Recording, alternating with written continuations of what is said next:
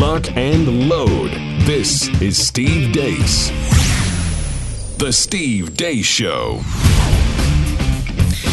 And greetings. Happy Monday. Welcome to the Steve Deace Show, live and on demand here on Blaze TV, radio, and podcast. I'm Steve Deace, alongside Todd Erzin and Aaron McIntyre. We're going to open up the phone lines next hour and let you join in at 888-900-3393 for our Monday Town Hall. Gee, I wonder what we're going to talk about.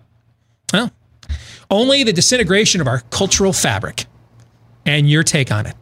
888-900-3393 next hour. In fact, today's focus is going to really be a lot on letting everybody, as many people at least as we can reach, starting with ourselves this hour, just get some things off their chest and what we have watched transpire in our nation over this last weekend.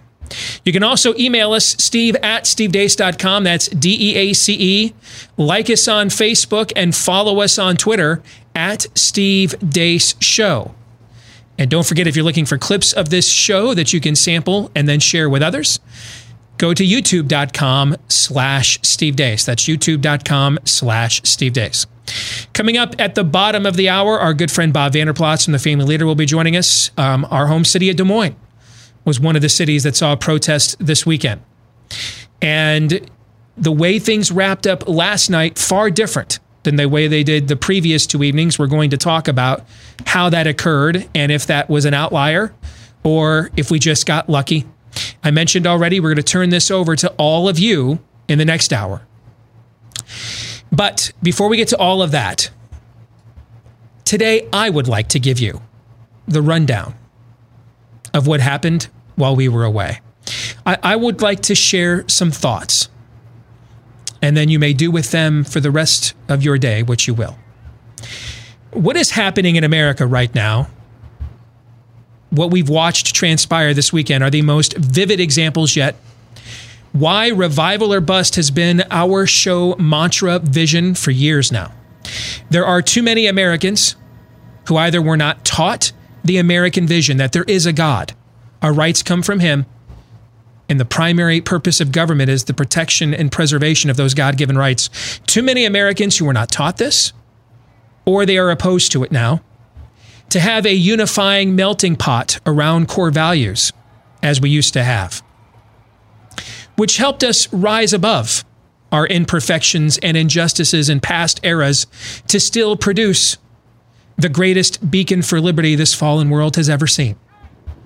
But that light, it is flickering now. Therefore, there's only one outcome here. Revival or bust. Either another great awakening will take place, which brings us back to the old magic, if you will, or there will be some form of national divorce, which is what bust is, because these views are not reconcilable. When one spouse thinks the only reason the other could possibly disagree with them on anything is the most sinister of motivations possible in every case, that marriage, as is, it cannot be saved. Our cities aren't secure. Our nursing homes aren't secure. Our churches are not open. Our kids can't go to school or the playground. Our businesses cannot fully open. We now have 40 million people unemployed. If it was any other country, we would consider this to be divine judgment. We are on the wrong side of his story here. And this brings us to President Trump, who now does become a central figure in how this plays out. And I say this after the last few years of saying he is really the symptom here, not the cure nor the disease. But I think that's about to change. Not because of him uniquely, but because of what those who love him or hate him more than they should, what they see in him. On one side, you have people that think they found themselves in American Winston Churchill, and the other side recognizes the worldview they seek to erase thinks that. And therefore, they've made making America become a failed state on Donald Trump's watch their personal mission, their personal D-Day. This is their all-in moment, to have this country fail on Trump's watch. Caught in the middle of this are Trump's strengths and weaknesses, as well as this goulash of beliefs he's assembled around him in his administration and the movement that brought him to the White House. For every culture warrior, there's a Jared Kushner or Steve Mnuchin. For every great evangelist, there's a Paula White. So his administration is constantly driving with the gas and the brakes at the same time, often having the right initial impulse to do what is right first, but then lacking the follow-through, the will, once enemy resistance is met. Meanwhile, the enemy sees our resistance as barely a speed bump here. In California right now, law enforcement won't stop looting of private businesses and riots, but they will stop you from really having church. St. John's Church last night nearly burnt down. Every president since Madison has held or attended at least one service there. If you tried to have a wedding or a church service there, you'd be arrested in Washington, D.C., but apparently you're not arrested for lighting it on fire. And a majority Republican Supreme Court signed off on what I just said. In most places in America right now, a large gathering of people cannot eat at a restaurant, but they're free to burn it down. You were safe from the virus at the biggest of big box stores, but no family-owned local business for some odd reason. And a vocal segment of our population is made covering their faces with surgical hijabs, whatever the hell you want to call it, which actual science shows isn't going to save them from anything. They've made that their virtue signal worth dying for. Up until now, President Trump has largely gotten by with tough talk. He's done good things. We have talked about them here on this show. They have brought me from a place of not being able to vote for him 4 years ago to wanting to see him reelected 4 years later. But let's also be honest with one another. They've all been really easy. He hasn't really defied any part of the system that defies us. Hasn't defied any courts. Hasn't defied any lawless governors in their sanctuary cities. Really hasn't defied anything.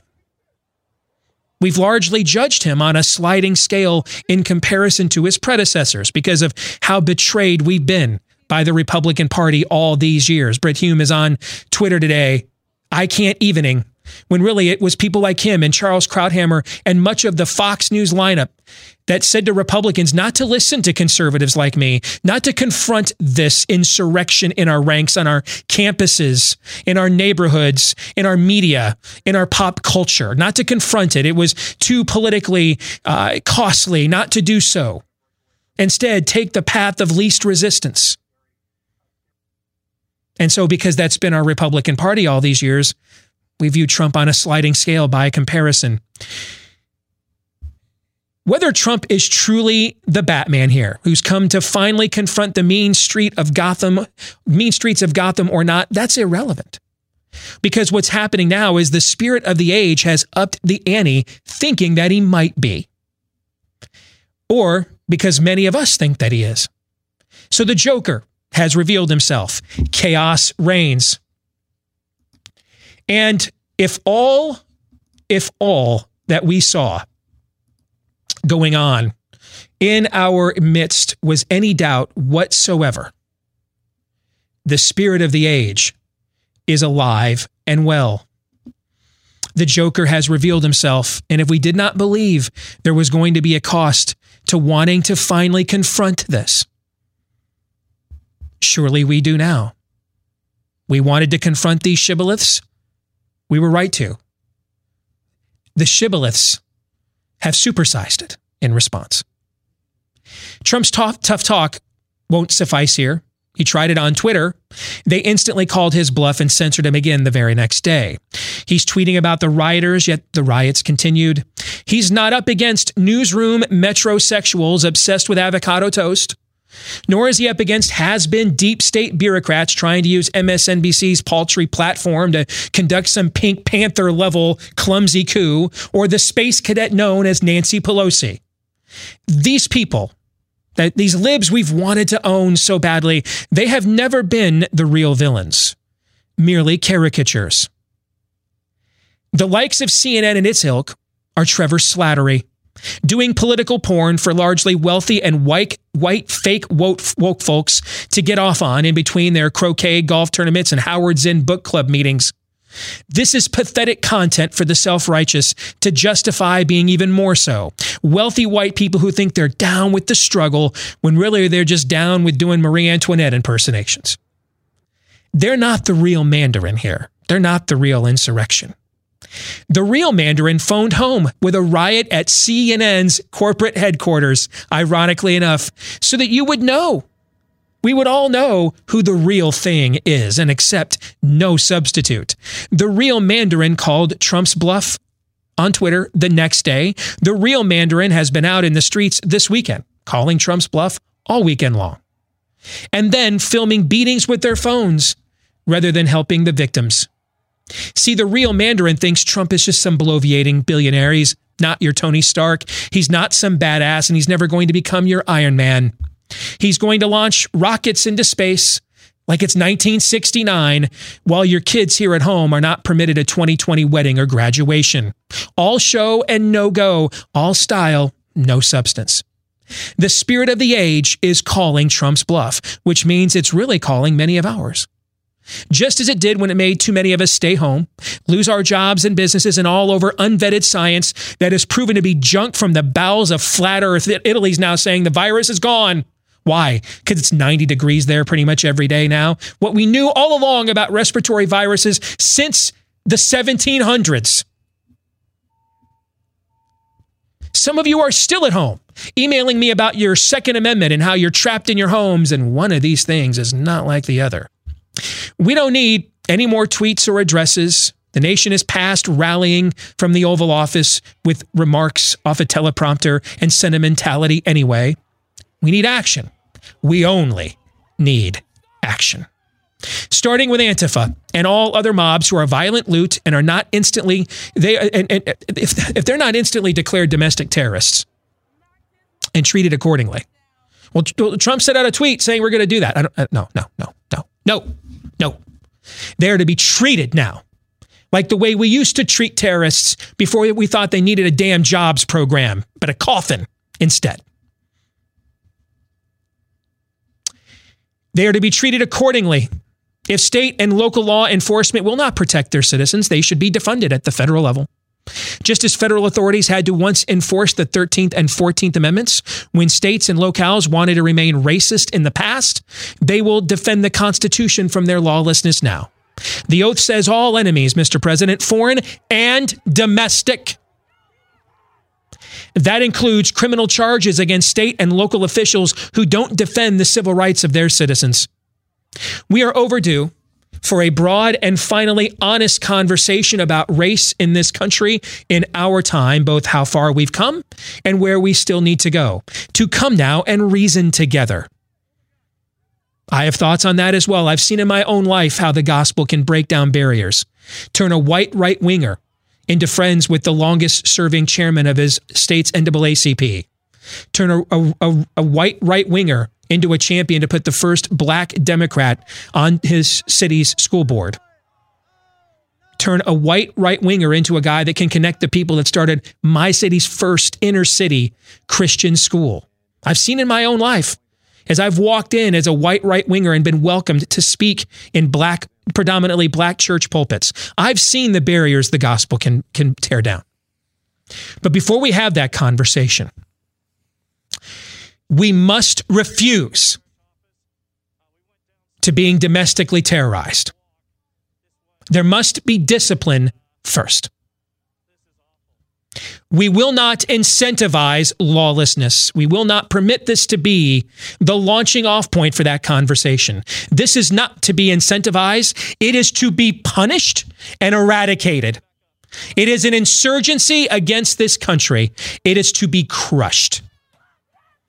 It is not to become the substitute for a meaningful conversation, because there's no meaningful conversation to be had with this. It must only be crushed. We supposedly have a law and order president who doesn't negotiate with terrorists. It is time to see it. Not read it on Twitter, not hear about it in angry conference calls with the nation's governors this morning, not hear it from his apologists, grifters, and conservative media. No. It is time to see it. That is real villainy you've been watching this whole time I've been talking. Not a Nancy Pelosi caricature, not a CNN primetime host. That is real villainy. That is real villainy that you watched this weekend. That is real villainy out in our streets, and it will only be stopped by real justice. Not virtue signaling, not social, not any other type. The real kind. I take my belt off and you behind the woodshed type.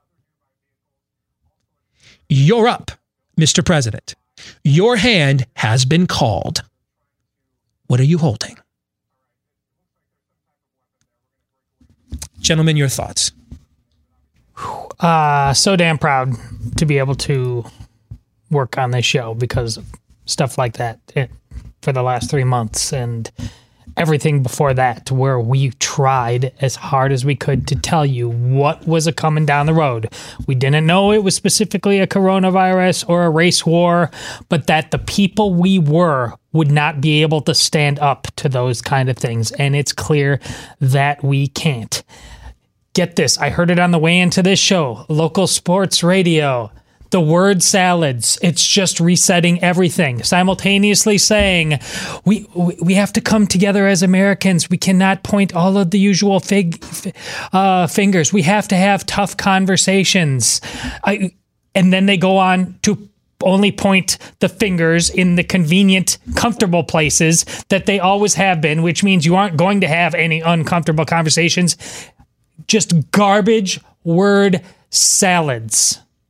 You won't get that here. You've never gotten that here. Thank God for that. I'm all about moving forward, but that's about two different things. And when you hear the word salad, it's war then, one way or the other. Rhetorical at the very least.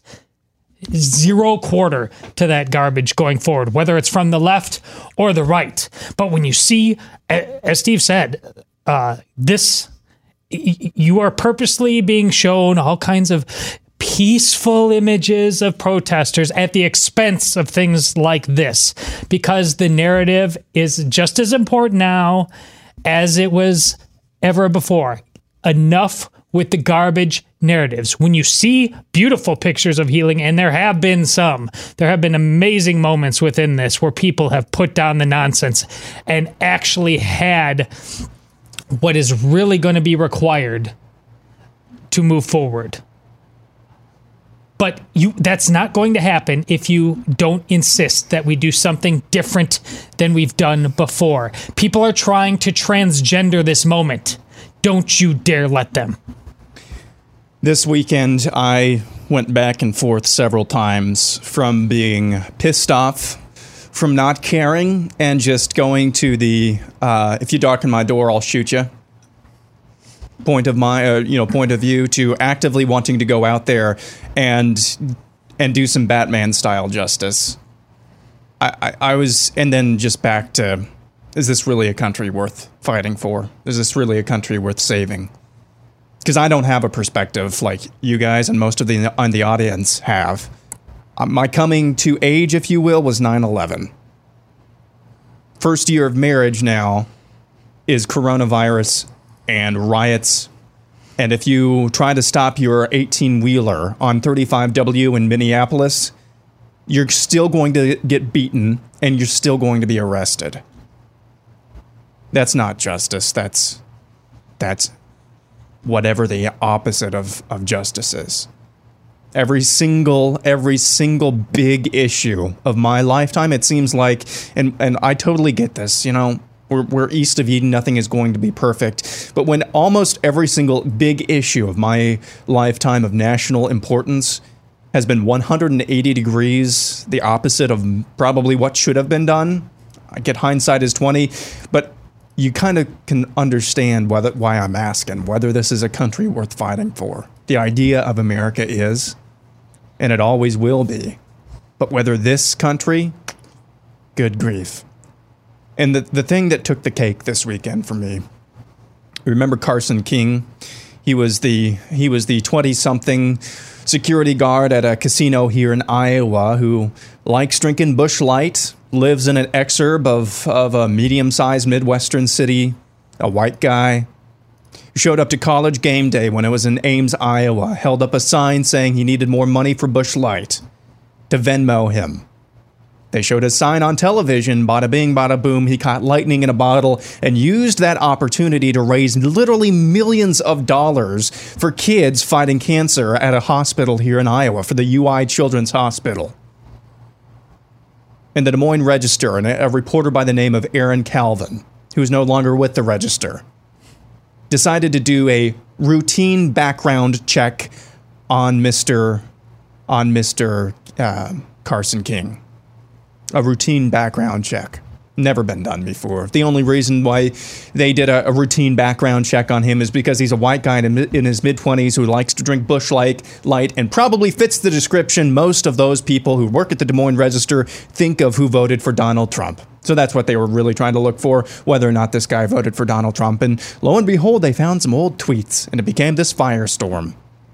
A guy who just caught lightning in a bottle and raised millions of dollars for kids fighting cancer. And they try to ruin this guy's reputation and life. Aaron Calvin was the name of the reporter who did that. This weekend, I see Aaron Calvin sharing links, raising money to bail the rioters out of jail here in Polk County. Told you. When the spirit of the age is that diametrically opposed to you on such a petty level, can't raise money, millions of dollars for kids with cancer, but here I am I'm gonna raise money to get rioters out of jail who just broke the windows and ransacked the businesses that were closed for months and were just starting to reopen. When the spirit of the age is that far against you, I said a couple weeks ago, it's bullets or Bibles, or both. Get ready. That'll preach. Before we came on here today, I was looking at an exchange friend of the program, Matt Walsh, over the Daily Wire had with a guy that I've been on MSNBC with a few times in the past. Toure, I believe is his name. Tour. I'm sorry. Okay. Just invincible ignorance. Yes, that's a great way of putting it.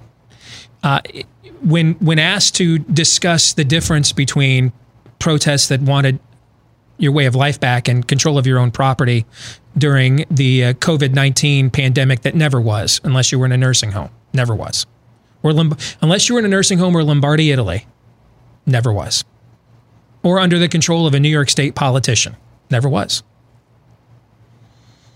And why those people that wanted their property back were terrible. But the people now trying to destroy their property are heroes. Prophets. He says, hey, the Rights Reopen protests were rightly denounced as temper tantrums. People see what happened to Floyd, and they see these protests as worth the COVID-19 risk because the cause is real and important. What that means is you don't have a fundamental right to have your voice heard unless I agree with it. That's what he's saying. You can't share a country with somebody like that because they have no intention of sharing it with you. None. I spoke at a conference in Washington, D.C. a few years ago, and I wish I remember the gentleman's name. Pastor got up and spoke before me. And when he got done, I'm like, I don't want to have to follow that. And he talked about his experience in Vietnam as a soldier. And he said, in Vietnam, I learned the hard way the difference between an opponent and an enemy. That an opponent just disagrees with me, maybe even vehemently so. But an enemy wants to end me. An enemy wants to end my way of life. And he applied that to what was going on in our broader culture. This gentleman here, this Toure, is an enemy. Not that you've made him one. Not that you've declared it so. He has declared it so himself. He has said, hey, you don't have a right to be heard. I do. You don't have a right to be heard unless I agree with your cause. If you then take that right, aside from my approval, you're committing a, quote, temper tantrum. If you want to protect your property, your own property that you worked for, that you purchased, If you want to live out the biblical principle, the worker is worth his hire, that's a temper tantrum. But if people want to destroy your property that you earn, then, quote, the cause is real and important, unquote. That's national divorce. There's no way to share a country with that. And like Aaron said, that guy is being hired by newspapers and TV stations across the land. Yes, he's everywhere.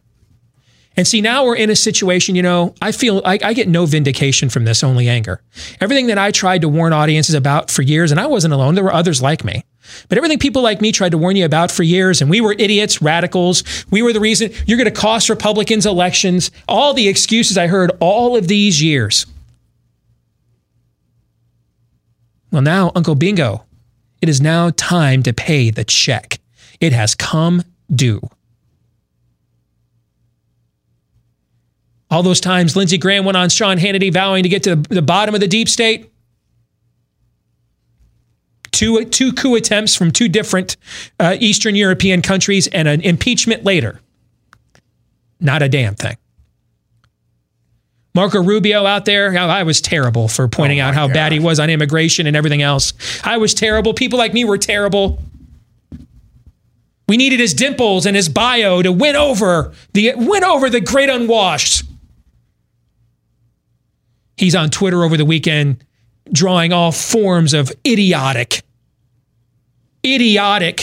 moral equivalencies when these same insurgents, they'll run over him too first chance they get, no matter how much virtue signaling he does for them.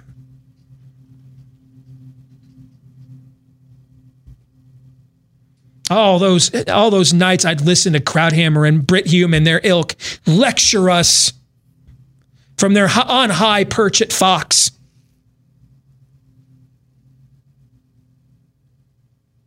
And now suddenly, their cities are in flames. I get no vindication from this. Looks like I get no vindication for having all of my research about the virus verified. I'm pissed! I'm mad. This isn't giving me any kind of an ego boost.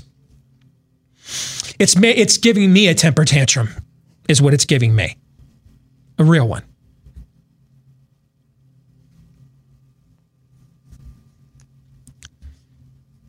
What did we think was going to happen? The years that went on and on and on, that we just gave these insurgents our universities and our education system, and then subsidize it at the same time. Did we really believe? I don't know. Because I'm not from the generation that accepted this. I've been trying to push back on it my whole career. Did we really think these were just going to be cute leftists on their campuses? That they'd never get out? That their ideas, once installed, would never get out? Did we really think that? I don't know. I never thought it. It's what drove me to doing the kind of show that doesn't get you booked on Fox News. I never thought it for once. My issue with Trump was never the crazy stuff that he says. It's that I thought he would never do it. That in the end, he didn't have the balls to do it. Because I saw him walk away from a debate here in Iowa when Ted Cruz pulled his pants down once and then come up with some fake fundraiser for veterans as an excuse to not do it. My issue with him wasn't that what you saw in him. I didn't think he'd deliver. Well, now we don't have a choice. Now he has to. Because the Joker thinks he's Batman whether he's not or not. Doesn't matter whether he is or not. He's got to don the cape and cowl now. He has no choice. Because the Joker's out in the streets. The Joker thinks the bat signal's been lit. The bell cannot be unrung. So we cannot have any more weekends of hiding out in the basement of the White House while you turn the lights off in a city that you control the law enforcement, Washington, D.C., and don't send in the damn Marines. Nope. This will not be deterred by a Twitter tantrum. Real leadership now, sir.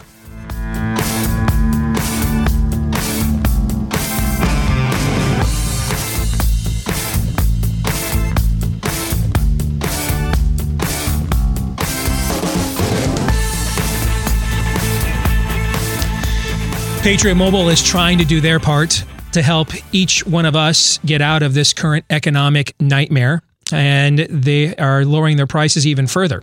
Right now, their U.S.-based team is standing by to design your customized family plan, starting as low as only $25 a month. Patriot Mobile shares your values and will never charge you hidden fees, and unlike Big Mobile, they won't send your hard-earned money to Planned Parenthood or any of these groups that right now have your cities in flames, or any other leftist causes for that matter. And you can get the same reliable nationwide service and support, a company that shares your values along with it and supports our Constitution and puts people before profits. Switching is easy.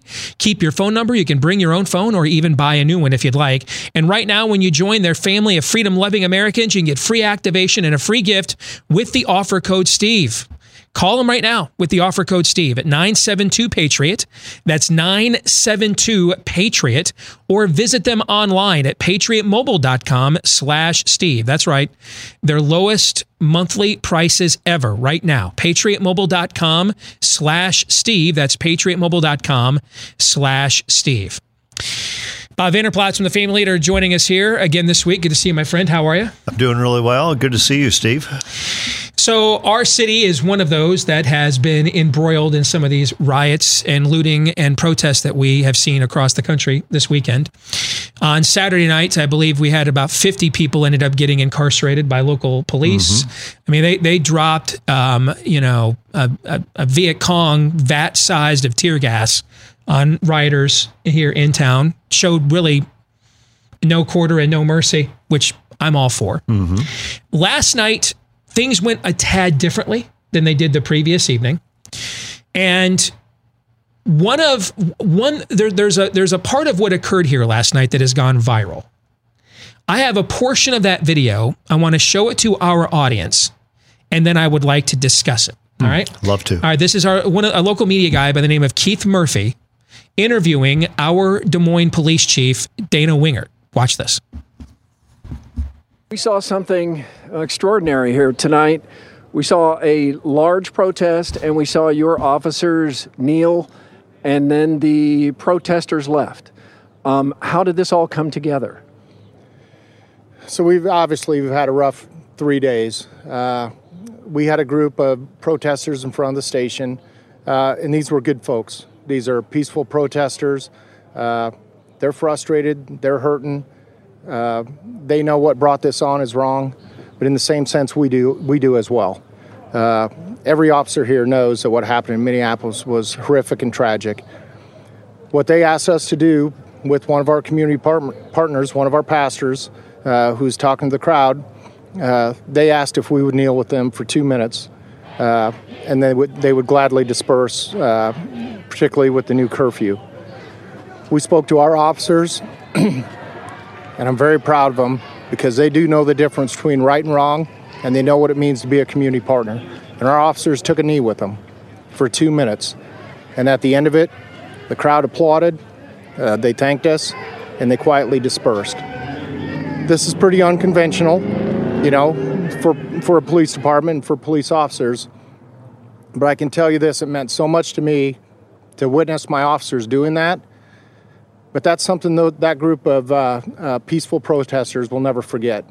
This is a very proud moment. This is what community police relationships are all about. Knowing the difference between right and wrong, and when things get tough, sticking together. Chief, we've struggled with using the right terms, protesting versus looting versus rioting. As the chief of police, what is the difference? For me, the difference is people have the right to assemble and speak their mind. We on the first night, the rally we had out front, incredibly well organized, very well attended, great messages. I was there, I heard it, I watched it, and when it was over, the good people left, and then chaos broke out. Unfortunately, it overshadowed what that was all about. We took an oath to provide that right for people to assemble and speak their mind, and we do everything we can to support that. What we can't support is people launching rocks at the cops, people throwing bricks at the cops, berating the cops, spitting on the cops. That's not what a peaceful protest is about. We'll do everything in our power to allow people to get their point across, say what's on their mind, A lot of times we sit across the table with them and do that. That's the difference. The difference is the violence and the destruction of property. The folks we had out here tonight, they had no intentions of doing that, and that was obvious to us early on. That's why, we participated, in their request to take a knee. That's really what it's all about. Elsewhere in that clip, that interview is like 8 minutes, so we don't have time to show it to you here. But he's pretty adamant, and that he says, "Hey, our officers took an oath. We will defend life and property. If you are a threat to it, we will be a threat to you. I mean, that's our job. We will not tolerate that." So he is attempting to draw some very clear distinctions. Now, let me say this too. I understand, because of what it symbolized with Colin Kaepernick, that the taking of a knee is often associated with him. But in that entire interview, and I watched this whole exchange. Did you watch it live? I did. I watched the entire thing occur live in real time. And none of those themes or any of that was brought up. This was completely and totally the focus was put on George. It was not put on Colin in any way, shape, or form. And what I saw also was two very interesting differences in the protest we saw in Des Moines last night. There was this protest that went on downtown, and the curfew came. The cops more than met these protesters halfway and said, "All right, now you keep your word and disperse and honor the curfew," and they ultimately did. Mm-hmm. And then there's what went on over by one of our malls, which I don't think is a coincidence, had more white people at that protest, okay, because most of Antifa is white. That doesn't mean there was not plenty of black on white violence around the country this weekend. I'm not saying that, sure. Okay? But Antifa is a largely white leftist insurrection group. And just like we saw in Minnesota when they said, hey, the mayor of St. Paul, a lot of the people we arrested, we don't even know those people are not from here. Mm-hmm. That protest, they did not want to disperse. You could see watching that one live. Did you watch that too? They're continually agitating the crowd. Well, don't disperse. Maybe just walk all the way down. They clearly were trying to agitate and make something happen at that particular protest. Also, note who steps in the breach here. The protest we had downtown. And you heard the police chief say this. Yeah. He said, hey, we had a Hispanic pastor. I don't know his name. We have like 70 members of the ministry that are on part of a rotating, community relation team with us. But we had a pastor come here and played a huge role in mediating this process to a peaceful end. Mm. So with all that being said and shown to the audience, Bob, your thoughts? Well, I think I go back to a tweet you had over the weekend, Steve, and it's revival or bust. And I just thought it was more than symbolic that this pastor in Des Moines, a pastor that I know, a pastor that was on a Zoom conference call leading a national revival prayer meeting last week, a pastor that's part of our church ambassador network here at the Family Leader, where Chief Wingert is talking about the power of relationship, community partnership. We know the pastors that are around the police department. And to see this pastor basically negotiate this 2-minute kneel, that the protesters are going to kneel, we'd like to see the police officers kneel, it was more out of mutual respect and an understanding of what's taking place in this country. And to see when that happened, and that pastor who does not want to be identified. I don't know if you saw in the interview, one of the interviewers on a different station than Channel 13 that you just had on said, who was that guy? I mean, this reporter was blown away. Who was this guy that did this? And I recognize him because he went to the police afterwards. He says, we are praying for you.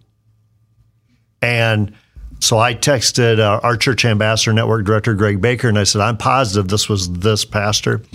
And Greg texted right back and said, yes, it was. And so you're seeing when the church can be the church.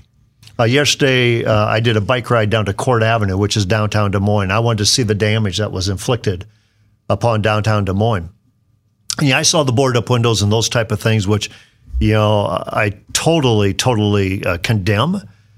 But the image that stayed with me when I got back on the bike to go back home was a young couple coming with a broom and a dustpan, sweep pan, basically, of asking business owners, can we help you? I mean, you're seeing the best of people rise up as well. And so I think, hey, we want to listen. I think Chief Wingert has done a masterful job. If you watch Chief Wingert at all. I watched him last night. I was captivated. As far as de-escalating a situation and understanding your First Amendment rights, your right to assembly, your right to freedom of speech. We get it. If you're upset with something, you have that right. But you do not have the right to bust in businesses' windows. You do not have the right to loot. You do not have the right to destroy our city. And they are resolute that they will protect the city. I think Des Moines, again, I maybe I'm very biased, but I think Des Moines is being lifted up as a model here again on how do you handle this situation. Todd, do you have any thoughts? Well, I interviewed the chief before he was the chief at the Des Moines Register, and also know him by reputation through my colleagues who this isn't just an act with this guy. He's the real deal. Which is really important because the only thing that is going to heal this is the real deal. The word salad, that's what the word salad, people are going to try it because they just want to make it go away and get on. There's no moving forward. There's no just moving on without truth, beauty, goodness, authenticity. This man is it. There's many frauds on all sides, both within police departments, within journalism, within protesters. That's the problem. If you want to get real, let's get real. Use men like this as an example, but do not accept imposters. No quarter with them. A friend of mine sent me a story. The police in Trenton, New Jersey tried to do this last night too. And apparently shortly after they did, rioters came back and overturned their police cars and looted. And this friend of mine was like, see, that's why I think your cops made a mistake in doing so. And I gave him the analogy that you've often drawn with the abortion issue, which is if I was a cop and they asked me if they said, hey, we will peacefully disperse if you kneel for Colin Kaepernick, cops or pigs. No is my answer. Correct. Okay. But what happened to this man is this is an unjust death. And I don't know what everybody in the audience thinks. I've watched like 17 videos on this thing, man.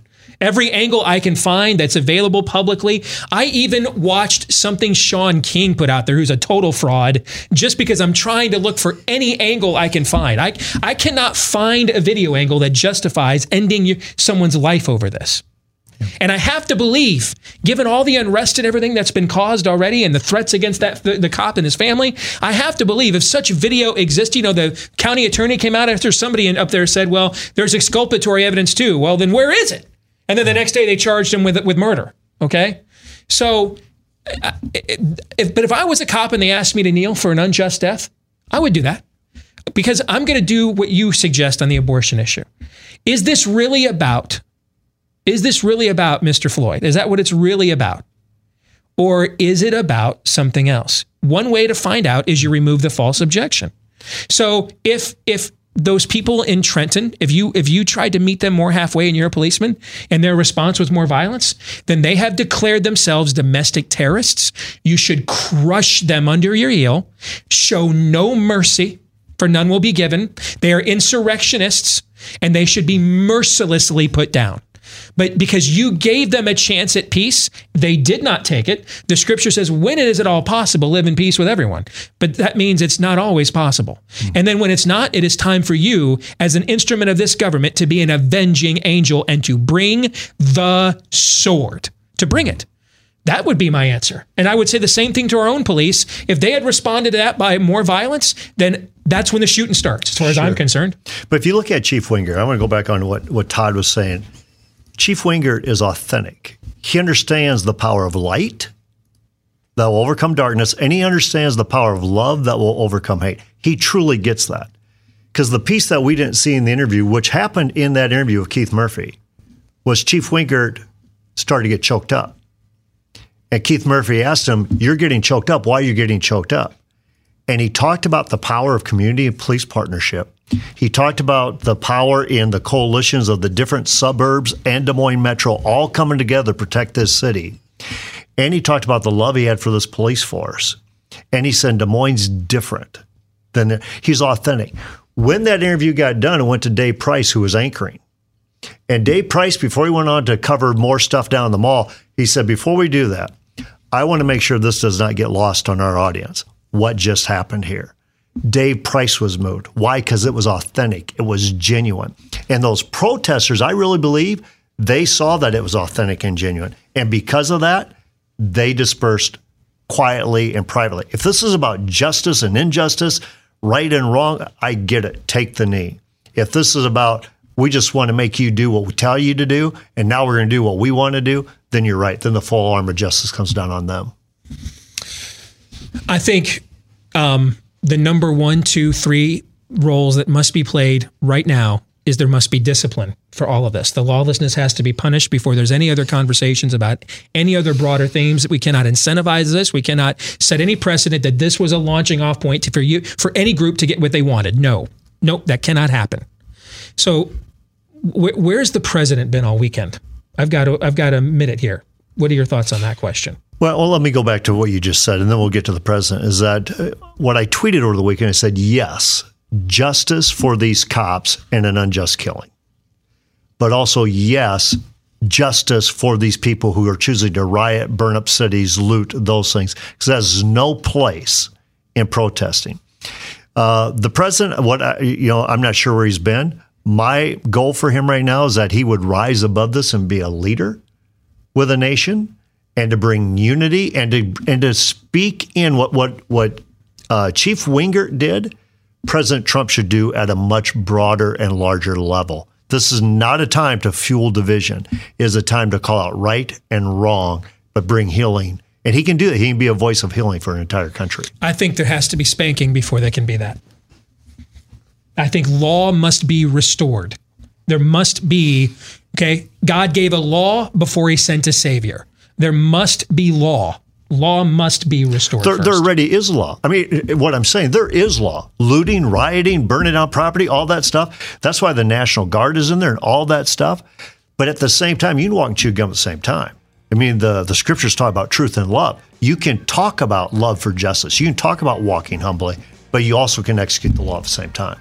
Good to see you, brother. Thank you. Good to see you. All right, hour 2, we turn it over to you when we come back.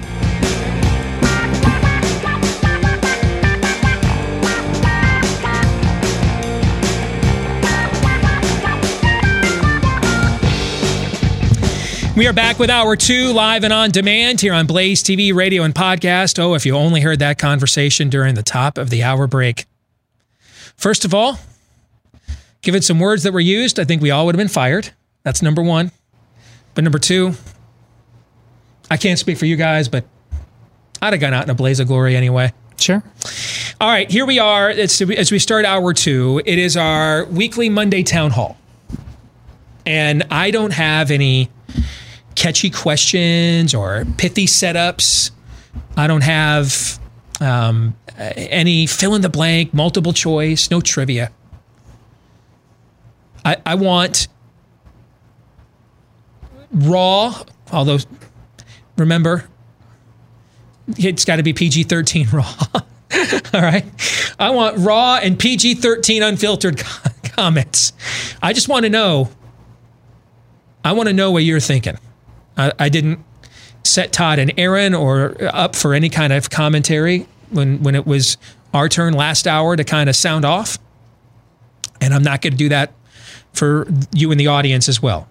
I think this is a time for people to just react and be heard about what we're witnessing transpire in our country right now. So here's the phone number if you want to take part in our Monday Town Hall.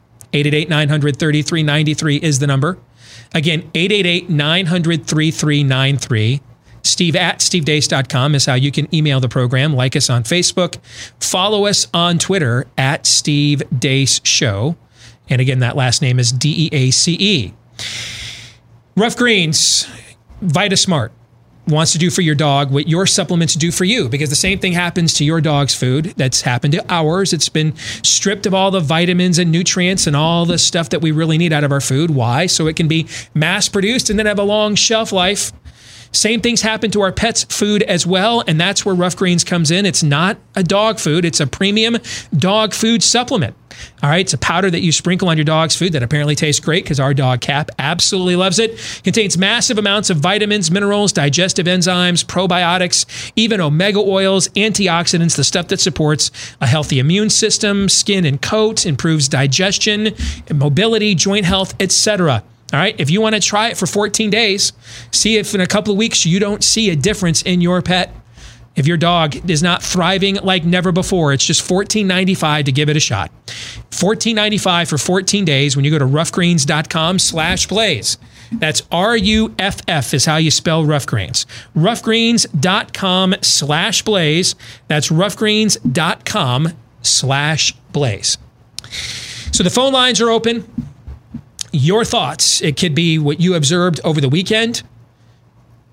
Could be your commentary on the commentary that we have had so far. I really want to provide an open forum to you and our audience witnessing unprecedented times in our country. It seems like Mayor Pete and then Bernie Sanders were inevitable as the Democratic nominee. Like you read that in an Encyclopedia Britannica, doesn't it? Yeah. And it was just a few months ago. Now we're getting more and more data on coronavirus. It's basically disappearing. I'm going to sum up the new data for you. It's basically just disappearing. Norway, it's disappearing. Switzerland, it's disappearing. Italy, the country that freaked us all out. We're all going to be Italy. Italy, disappearing. Japan, disappearing. Virtually disappearing. 21 states that reopened in America, not seeing surges. I mean, it was only a month ago, man, I thought this was a cultural Pearl Harbor moment. And I still think, going based on what we knew then, that it was. And now it's just like, what's COVID-19? The contractions are coming quicker now, if you get the analogy I'm drawing. The labor pains are coming quicker. So, the forum is now all of yours. Your thoughts as you watched what transpired in your country the last few days. 888-900-3393 is the number. That's 888-900-3393. Let's begin with Terry in Georgia. Terry, welcome to the Steve Deace Show. You're live on the Blaze, sir. Go ahead.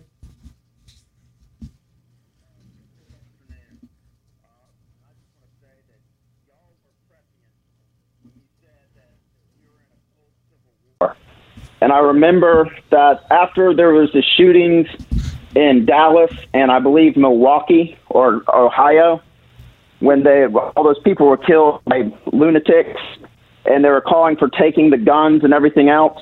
And I called in and I said, if we could give all the guns tomorrow, and if we did, it would be a matter of months or years before they started rounding conservatives, Christians up and killing them. And what we are against is I think that the cold civil war has gone hot, whether we want to admit that or not. And as Christians and as Americans, we have to prepare for what's coming. And that means that I don't think Trump has the kahunas to do what needs to be done. But what needs to be done is the Marine Corps needs to be mobilized. They need to go into these blue cities.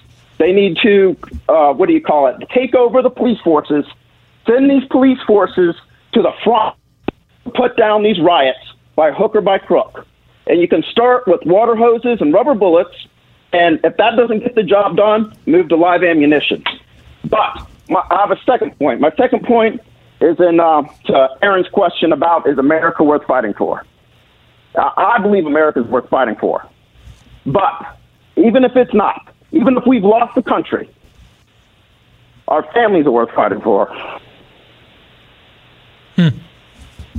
And our families are worth fighting for because there's a book called Bloodlands, The Land Between Hitler and Stalin. And in that book, it talks about how the Red Brigades went from house to house, farm to farm, requisitioning grain for people, they called them kulaks, rich peasants that owned a cow, and a couple chickens.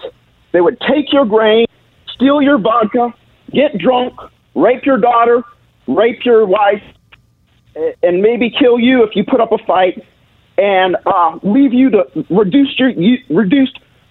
basically killed 7 million people by reducing them to starvation and cannibalism. If we don't put an end to that, that's what we're up against. And there was folklore within the peasantry and the youth. They thought that the devil was a Red Brigade member rampaging through the countryside, stealing souls. And that's what we're up against. We're up the bowels of hell, and we have to put it down by hook or by crook for our families. Thank you for the phone call, Terry. Appreciate it. Thanks for sharing your perspective here on The Blaze. 888-900-3393 is the number. That's 888-900-3393. Let's go to Vicky in Kentucky. Vicky, welcome to the Steve Deace Show. Go ahead.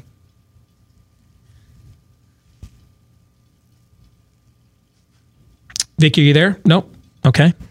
Let's try Paul in South Carolina. Paul, you're next here on The Blaze. Go ahead, sir. Oh, hold on. Go back to Vicky. All right, we're going to go back to Vicky. Things can get better, but it has to. Hey, Vicky, pardon me, Vicky. We joined you. We joined you in the middle of your call. Could you start again, please? I'm sorry. Go ahead. Oh, I'm sorry. I sure can. I said I love you all to pieces, every one of you. I watch every day, and I just wanted to say that I have lived in this movie once before in the '60s. I will be 67 years old in July, and 67 and 68 were nightmare years, and I remember them well. My father was the chief of police in Kentucky, across the river from Cincinnati, and we had riots all over the country. So this has happened before. It's just that the media hypes it. We can't get away from it 24/7. You've got the internet. You've got pictures coming at you constantly about it. And I think that it heightens the awareness of everyone, and they think that it's worse than it ever has been. I also agree with you that the birth pangs are coming closer, though. I truly agree with that. Yeah, we haven't even aged in. We're not even aging in dog years in 2020, Vicky. We're like aging in fly years.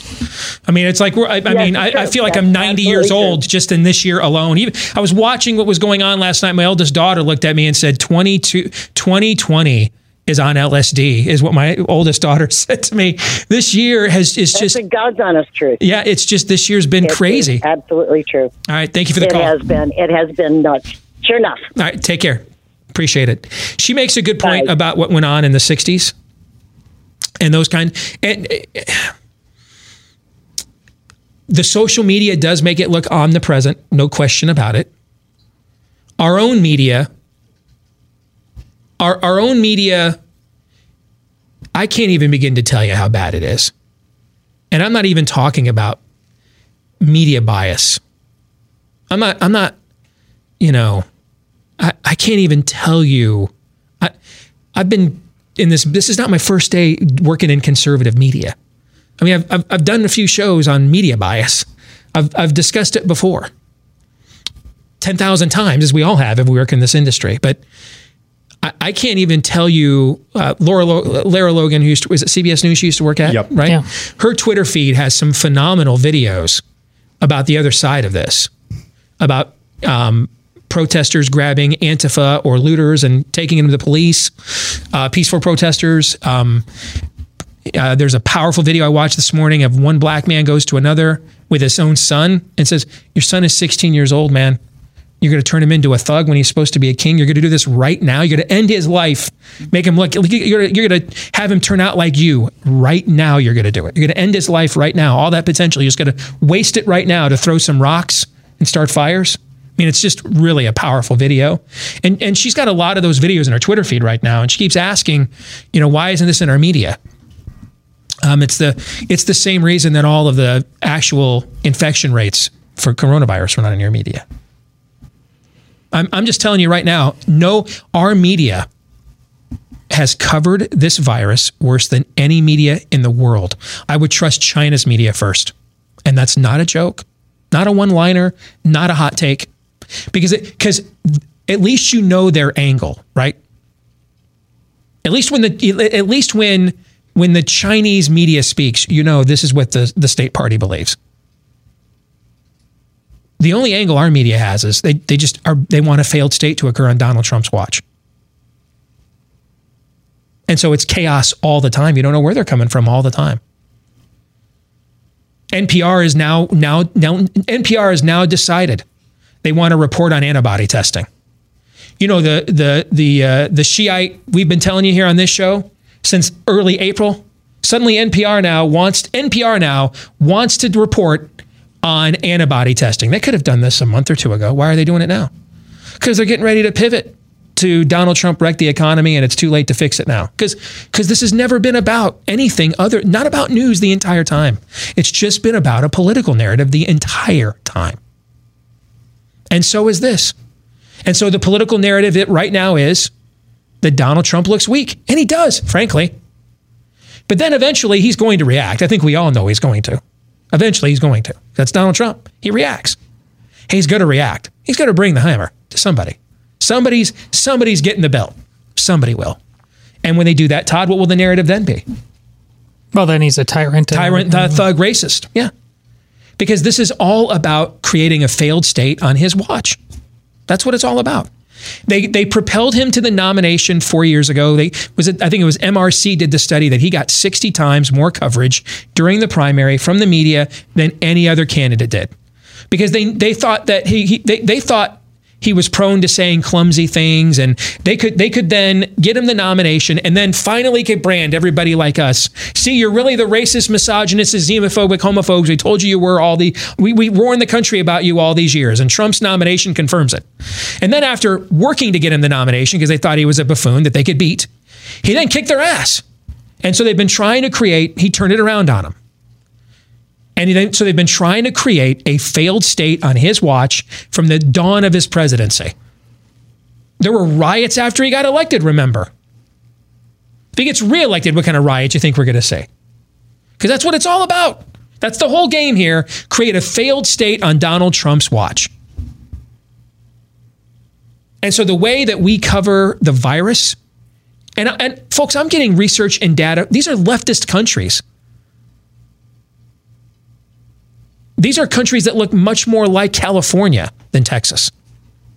And they're far more honest, and their media is far more honest. On the BBC, Piers Morgan is the conservative. Piers Morgan. And yet they have been very honest on the lockdowns and what they're doing and why they're bad.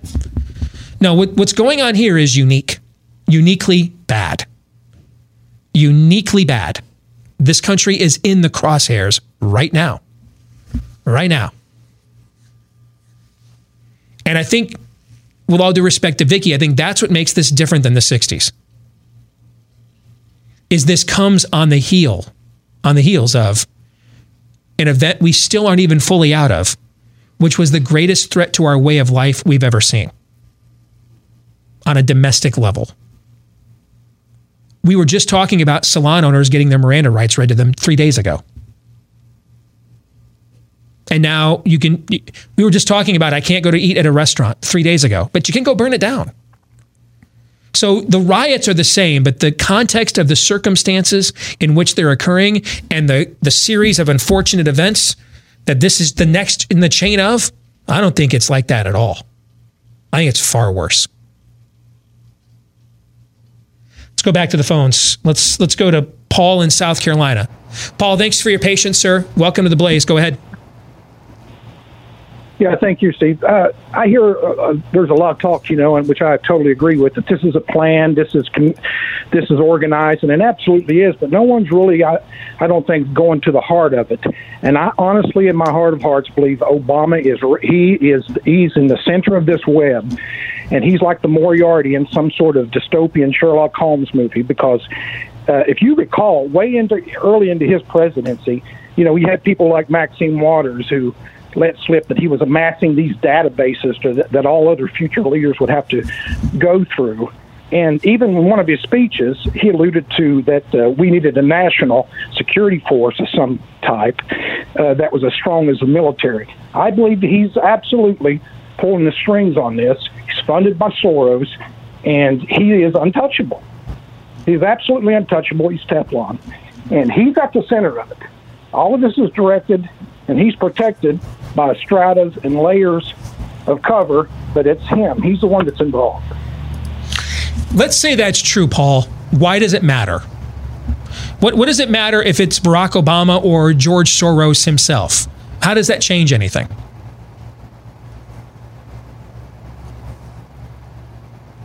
Did we lose Paul? Okay. Here's why I asked that. I know, we've been through this amorphous war on terror. And so the whole goal originally was to get Osama bin Laden. And we did. But that didn't make Islamic Jihad go away. And so we're used to, as a people, today I declare war on Imperial Japan. Today I declare war on the forces of Adolf Hitler.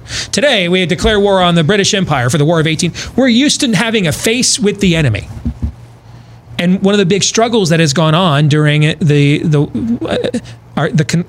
amorphous conflict with Islamic Jihad is it just evolves. It's Al-Qaeda, then it's not. It's the Taliban, then it's not. Then it is the Taliban again. It's ISIS, and then or is it ISIL? We don't know. It's called different things by the same people in the same administration. Because it's tough to quantify a spiritual enemy. Tough to put a face on that. The reality is, you can call it Al-Qaeda, you can call it ISIS, ISIL, call it whatever you want. It's a demonic influence that's been in the world since the 7th century. Just has a lot of different iterations. That's what it is. That's what this is. If it all points back to George Soros, it would have just been somebody else. It would have just been another leftist insurrectionist with money bags. It would have just been somebody else. And if you really want to know whoever it is, you just have to fight it now, no matter what, and draw whoever it is, whatever it is, out into the open. But you can't wait to figure out. You just gotta. This is what you were talking about in the last segment, Steve. It is about drawing a line in the sand here and no further. No, we're not going to talk anymore. It's not nicey nice. It's about justice. There are forces at work that want this country to end. And I don't think many of them, frankly, are from this world. I think those are your pawns. I think you're dealing with strongholds and principalities in another realm. And we thought we could just relegate them to college campuses or a few city blocks of an inner city, or a couple of cable news channels and a couple of blogs, and that we could just get our clicks riffing off of their ridiculousness. That there would not really, once they impugn this ideology into the minds of people, it wouldn't really truly corporately manifest. Now, I don't know why the previous generation came to that conclusion. Maybe it's just because life was so good that the cost of confronting this just didn't seem prevalent at that time. And that's human condition, and I don't fault them for that. But we're here now. If you don't know now that this is a steel cage match, man, and 2 men are going to enter and only one man's leaving it, then I don't know what to tell you. Because that's where this is going. You can't put the Joker back in a box. You have to put him in a cell or in the dirt. That's what you have to do. Let's go next to Aaron in New York. Aaron, welcome to the Steve Deace Show here on The Blaze. Go ahead, sir. Hey, guys. Thanks for taking my call. Sure. So, I'm turning 30 this year, and in my life, there has never been an event that has shaken me like this. I've always been generally hopeful for, 9/11, anything that happened, I'd just be like, hey, you know what? I trust that we can make it through this. I see us coming back. But I just spent the weekend being told by people that because I'm white, I can't possibly understand that the fear that black people feel about cops. Meanwhile, they don't know that I was pulled over unjustly and I had my car searched and illegally for drugs, and I was told that I ran a yield, which is not a thing. And when I asked if I was pulled over for anything else, the cop laughed at me and said, "Oh, is that what he told you?" I've been told that, today, someone at work, a friend of mine who's a person of color that I've known for 2 years and we're very close friends, I was asked, all the stuff that happens between 1820 and 1960, do you support that? So do I support slavery and racism? Like, you don't know me well enough? Right. And then I spent the weekend watching these videos, and look, I'm a believer. I believe that without the mercy and grace of God, I'd be just out there rioting and looting too. I get it. And I've never wished death on anyone, but watching some of these videos of the injustices happening, I found myself overcome with unbridled rage and the hope that these guys would catch a bullet. And I don't like that feeling. And if I'm feeling that, and I'm seeing unjustifiable criticisms and arguments from Christians saying that, and the other side is saying what they're saying, this is the first time in my life that I am not hopeful. And I don't like it. And I don't know where we go from here, because you say, revolution or revival, Bibles or bullets. And I'm not sure that I understand the gospel is powerful enough to do that, but maybe the judgment on us won't let it. And I don't know where to go from here. Aaron is speaking my language. I think Aaron is speaking a lot of people's language, brother. Thanks you for the call. God bless you, man. And you too. I'm a kid born to a 15-year-old mom. And her mom was twice divorced, blended family, single. We were white trash. I ate government cheese growing up. It's not really that bad. I wouldn't call it good. I did ADC. I remember going to the grocery store, paying for food stamps and having to put comic books back because the food stamps didn't cover those. And one time I got mad, just put it in my front pocket down my crotch, stole the comic book. My mom found out when I got home, took that comic book, whooped my ass with it, and then made me take it back to the store and return it because she was a good mom. That's why she did that. All right. And I remember being on reduced lunches as a kid.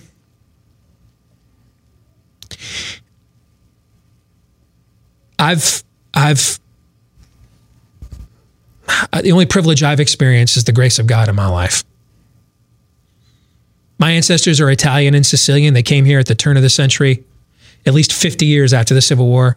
They lived in the ghettos first, actually. They were called garlic eaters and Dagos and wops.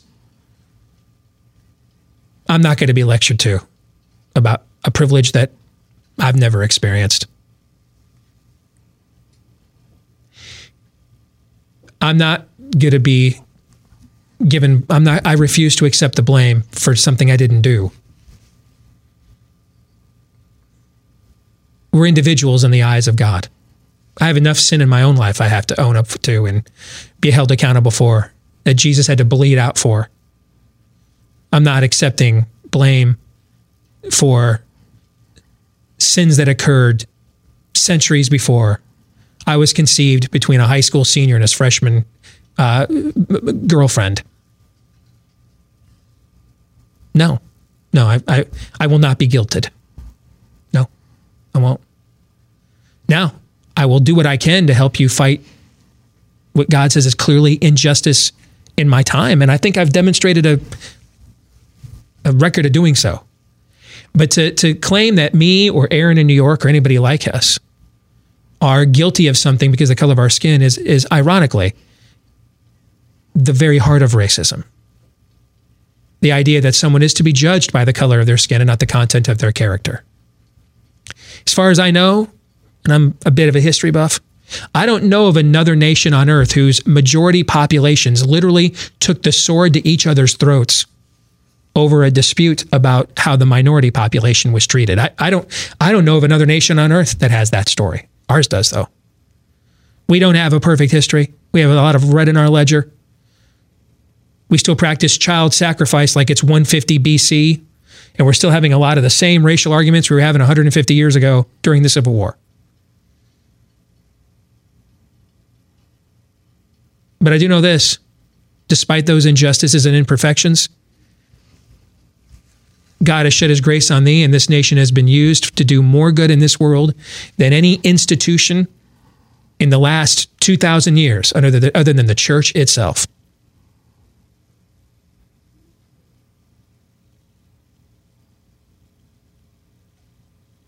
There's two separate things happening here. There's racial division and anger, and then there's an insurrection. The insurrection has to be put down first and mercilessly. It has to be put down first. Every Antifa thug should have a bullet from a soldier or a cop with their name on it if they refuse to accept the handcuffs. They are enemy combatants and terrorists. They might as well be named Muhammad Atta, as far as I am concerned. Did you see this? Did you see the screen, the skyline of Philadelphia that Aaron showed last hour? See that video? Didn't that look like 9/11 to you? It did. Sure as hell did. All of them should be treated accordingly. And what you're going to find is a lot of them are white, actually. Like the guy that went after the historic building in Nashville they arrested yesterday. Now, that's step one. Step one is Antifa must be confronted, rooted out, and erased. Erased. Erased. Like cholera. 30. Like a year from now, we're like, remember when Antifa was a thing? And then there's just like a mass grave. Erased. Or a giant cell block in Guantanamo Bay. Erased. Erased. That must happen first. Because we cannot deal honestly with the racial issue here on the side until the insurrectionists are gone. The grifters, the opportunists, the people that are trying to sow even more division and discord in our country. They must be erased and treated as terrorists first.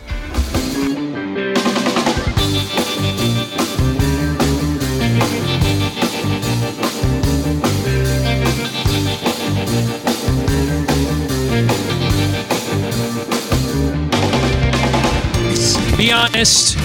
Thanks to the dreaded lockdowns, did you too succumb to the virus known as the Quarantine 15? Well, now the warmer weather is here. It is June. It'll be summer officially later this month. Great time to reboot those New Year's resolutions that the lockdowns got rid of for you. Get back on the wagon with doctor-developed Riduzone. It's an excellent way to curb the cravings for those foods that you love, but they end up derailing your discipline because you can't just stay away, because you can't just... I still have a couple bags of pumpkin spice Kit Kats. I've been saving them from last fall. Opened them up. See, the thing is, can you eat just a couple of them? Just the mini ones. If you eat just a couple of them, you're all good. Can you open that bag, though, without eating 9 or 10 of them? That's the key. All right? And that's where Riduzone comes in. It's the only FDA-accepted product that has OEA. That's the naturally occurring molecule that helps you to feel full faster while burning stored fat and reducing your calorie intake. And I got to tell you, the pumpkin spice Kit Kats in the middle of a summer day, phenomenal. Is there ever a bad time in your world for pumpkin? No, but not at all. Summer day and stuff. Take it from me. It's not what you're eating, but how much. All right. So Riduzone.com can help you with that.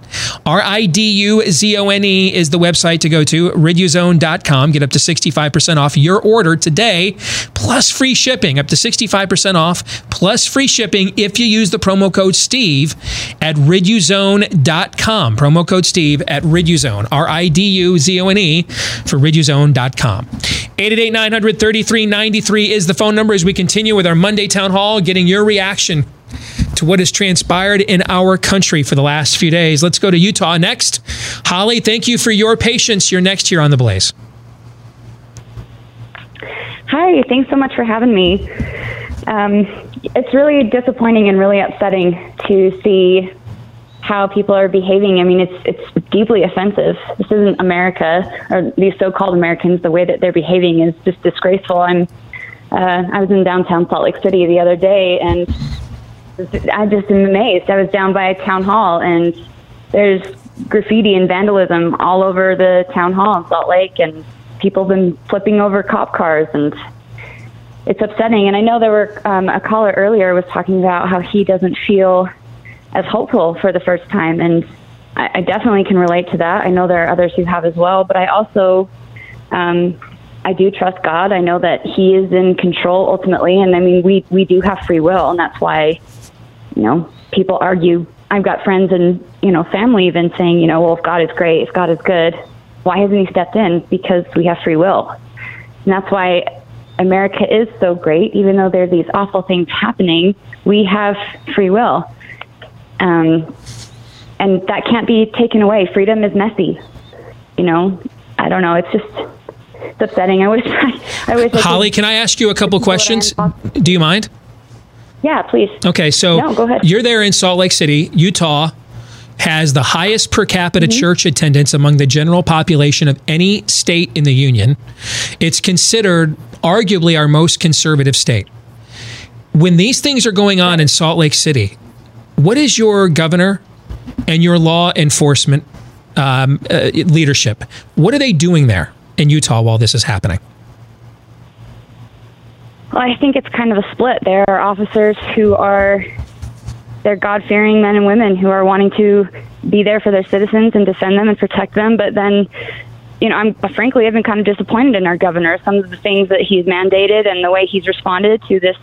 I mean, the whole COVID thing at the beginning. But I mean, I think he's a good man. I just don't agree with everything he's been doing. I definitely don't agree with contact tracing. So I think there's a split. I think that for the majority, there are a lot of officers who, like I said, are God-fearing. They want to protect. And I know that I saw at the town hall, the highway patrolmen were in the front protecting and guarding town hall so people couldn't get inside. And for the most part, there wasn't really any conflict going on. They were standing there and holding their ground. No one was being violent. I know there has been.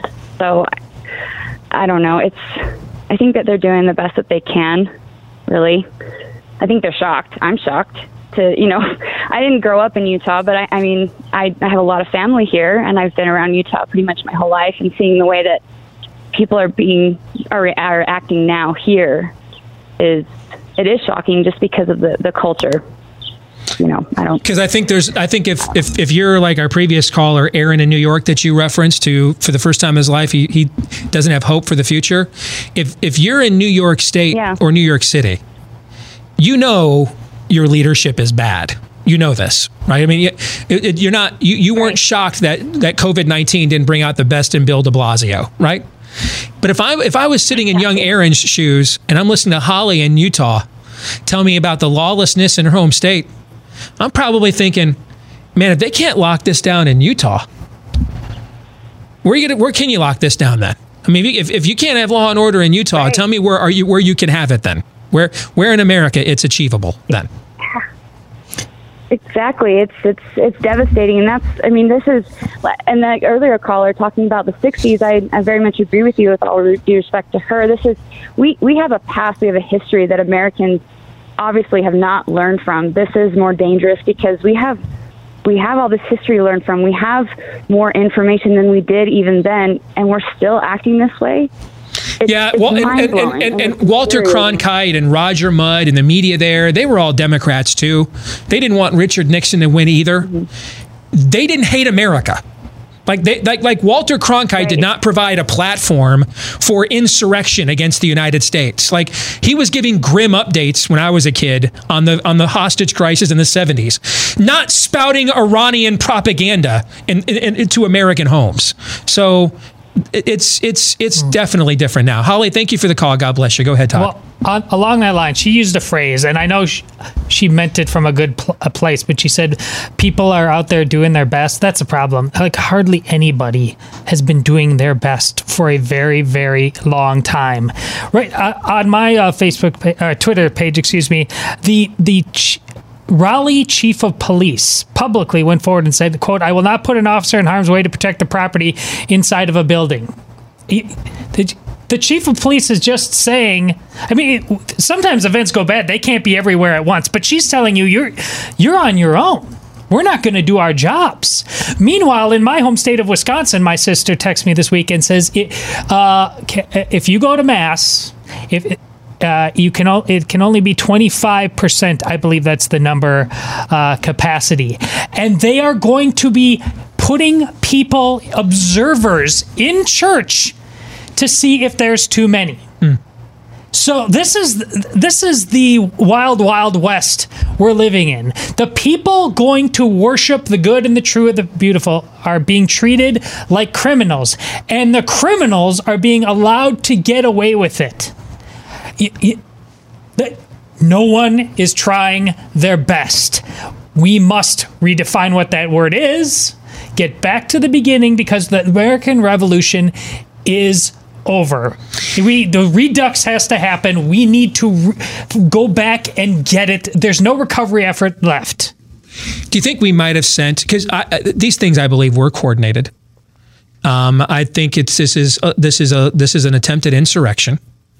And I don't think they just started doing this in response to George Floyd. I think they had things of this nature ready to go, waiting perhaps for a moment like this. Correct. Do you think, if my hypothesis is correct, do you think we might have sent them the exact wrong signal when 2 years ago the Republican majorities in Congress decided to hold a lame duck session, not to finally repeal Obamacare, not to finally defund Planned Parenthood, not to finally secure the American border or to balance the budget, but in order to make sure that we had prison reform and let a bunch of guilty people that had committed crimes go?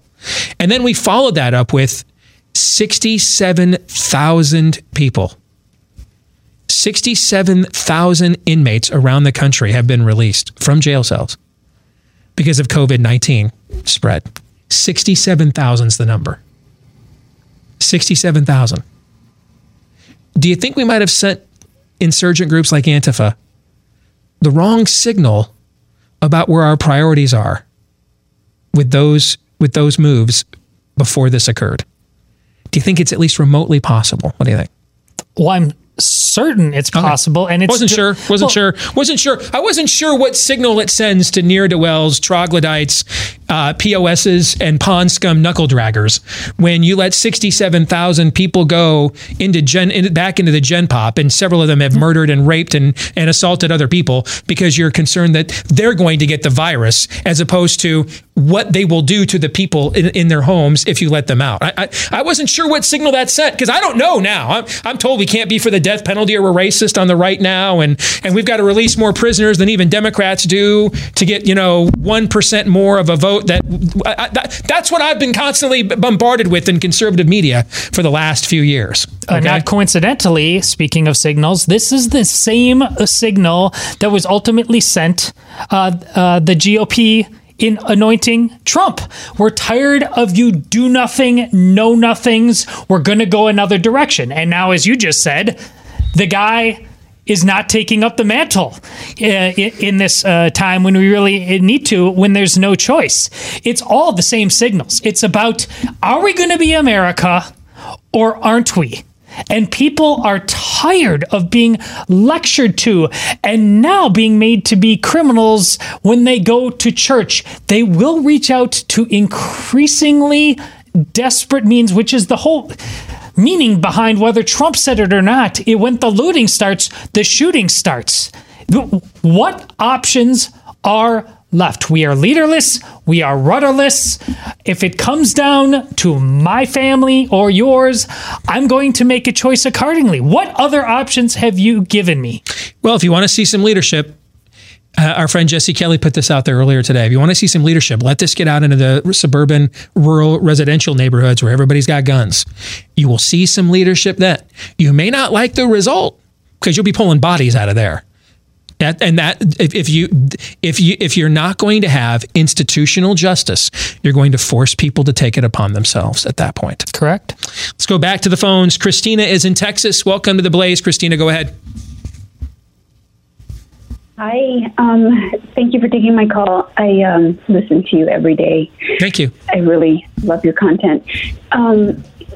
So I agree with you that, I'm not really surprised that this is happening. I think it was coordinated because of what we saw the last time this happened. when was that? Sometime last year, I think. The rioting, because it's not protest, it's rioting. But you said, if it is backed by Obama or George Soros, well, don't you have to cut the head off the snake in order to kill the whole body? Mm-hmm. Sure. Sure. Can't investigations be done? Because that these things are coordinated, they're funded. There's stuff on Twitter where they're showing pallets of bricks being dropped off, in certain strategic places. Right. Somebody has to pay for that. Agreed. I totally agree. That's a good question. So the point that I'm making is the point that I'm making is that the point that I'm making is, though, this is why it is revival or bust. By all means, I'm okay if you bury George Soros in a hole and lose the hole. I'm totally fine with it. Okay. But ultimately, he's a hydra. This is a spirit of the age. This is a spiritual, demonic influence that we have allowed into the culture. And you can go after all of its various human manifestations all you want. But eventually, if you really want to root it out, the head of the snake is the demonic influence, not the face. The faces can change. The head of the snake is the spirit of the age. It's that's at the heart of it. That's where a healthy society doesn't let for 60 years and then subsidize it, people to use their university and education system to indoctrinate their last two generations with this stuff long before any of us even knew who a George Soros was. That's the point I was trying to make, Christina. I'm almost out of time, though. I want to give you the last word. Go ahead. Right. And I totally agree with you. We are a lost society. Totally lost. And I just hope that they can get whoever is leading this and not have another head spring up. All right. Thank you for the up and say, "Oh, we take that down." I think everybody agrees with that. But I think for that to happen, you have to have revival. We have to restore a plumb line, a cornerstone in the culture. We are rudderless. There isn't one right now. There isn't one. And this is going to look like the Old West. If this gets out to the suburban, rural areas, it's going to start looking like the Old West. I think people like me and the other Aaron that called in who are in this mindset of kind of losing hope for America, we got to make a decision which Old Testament prophet we're going to be like. Is that Jeremiah or Jonah? Yeah. Because Jonah, he was sent to a godless society like the one that we're staring down the barrel of right now. He preached, everybody knows that story. He's not portrayed well, even at the end of that book, because he wanted to see, what the hell, you can go bugger yourselves. He wanted to see destruction on these people. And begrudgingly, he did preach the gospel. But he's still not regarded as necessarily that great of a figure. Jeremiah still did. He was faithful, but he was the weeping prophet for a reason. We make references to him all the time. God eventually did bring revival, but that was not exactly ideal circumstances either. So we've got to decide which way. And just full disclosure, right now I'm in Jonah territory as well. I'll take care of the things that God has given to me right in my own sphere. I will do the best to steward them.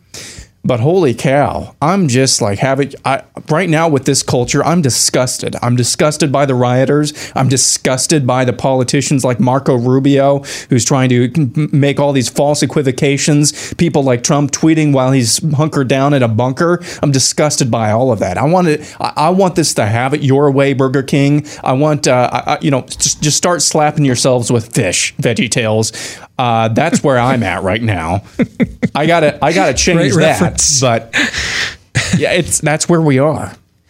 Todd, do you have any final thoughts? That's my man right there. That's my boy. No, I love that. It's no nonsense. It refuses to offer quarter to the stupid. We've been doing that for far too long. 30. It's not worth it. It never was. We've been telling you. Move on.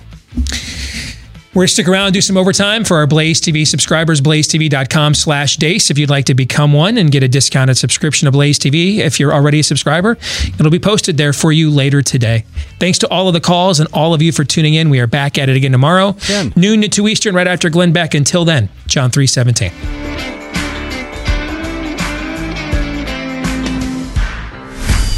This is Steve Deace on the Blaze Radio Network.